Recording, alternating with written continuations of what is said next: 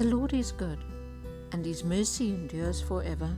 You are listening to Take 5 with Alex. Quite a few places in the Bible, it tells us about gifts. The gifts of the Holy Spirit, the gifts of God. In Romans 12, verse 6 to 8, it says, having gifts that differ according to the grace given to us, let us use them. If prophecy, in proportion to our faith; if service, in our serving; the one who teaches, in his teaching; the one who exhorts, in his exhortation; the one who contributes, in generosity; the one who leads, with zeal; the one who does acts of mercy, with cheerfulness. Then 1 Corinthians 12, it has two places from verse 8 to 11, and also from verse 27 to 31. Now verse 28 says, and God has appointed in the church first apostles, second prophets, third teachers, then miracles, then gifts of healing, helping, administration, and various kinds of tongues.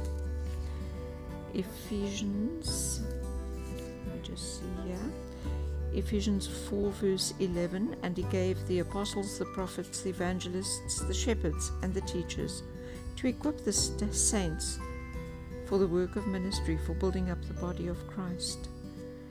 And 1 Peter 4 verse 5,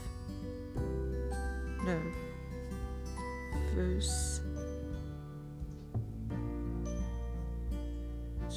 1 Peter 4 verse 10, as each has a gift, use it to serve one another as good stewards of God's varied grace. Now, a number of years ago, a friend of mine gave me a very lovely chopping board as a birthday present. Very useful, I must say. But a chopping board stays in the kitchen. A chopping board does not go out to the dining room table. The chopping board does not go to the sitting room, and it never appears in the bedroom. Chopping boards don't go anywhere except in the kitchen. But do you know what? That chopping board I use every single day, and I've used it every single day for years. So what if your gift is hospitality or mercy or something like that? Not prophet or a teacher or an evangelist, not one of the fancy gifts, not one of the limelight stealing gifts. What if it's making people feel comfortable? I bet that you would be using your gift way more often than the prophet, and nobody might even see it, but they'll miss it when you're not there. That's the thing about gifts. We have to use them to serve each other, and sometimes we know what our gifts are, and we think, oh, really? Did I really have to get this little gift while somebody else got a big gift? But guess what?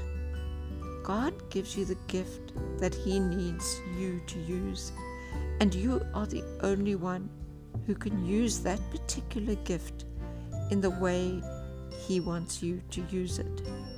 And with God, there are not big gifts and little gifts. It's just gifts. And we have to use our gifts because that's what God wants us to do. And that's the way we're going to change the world, by using our gifts.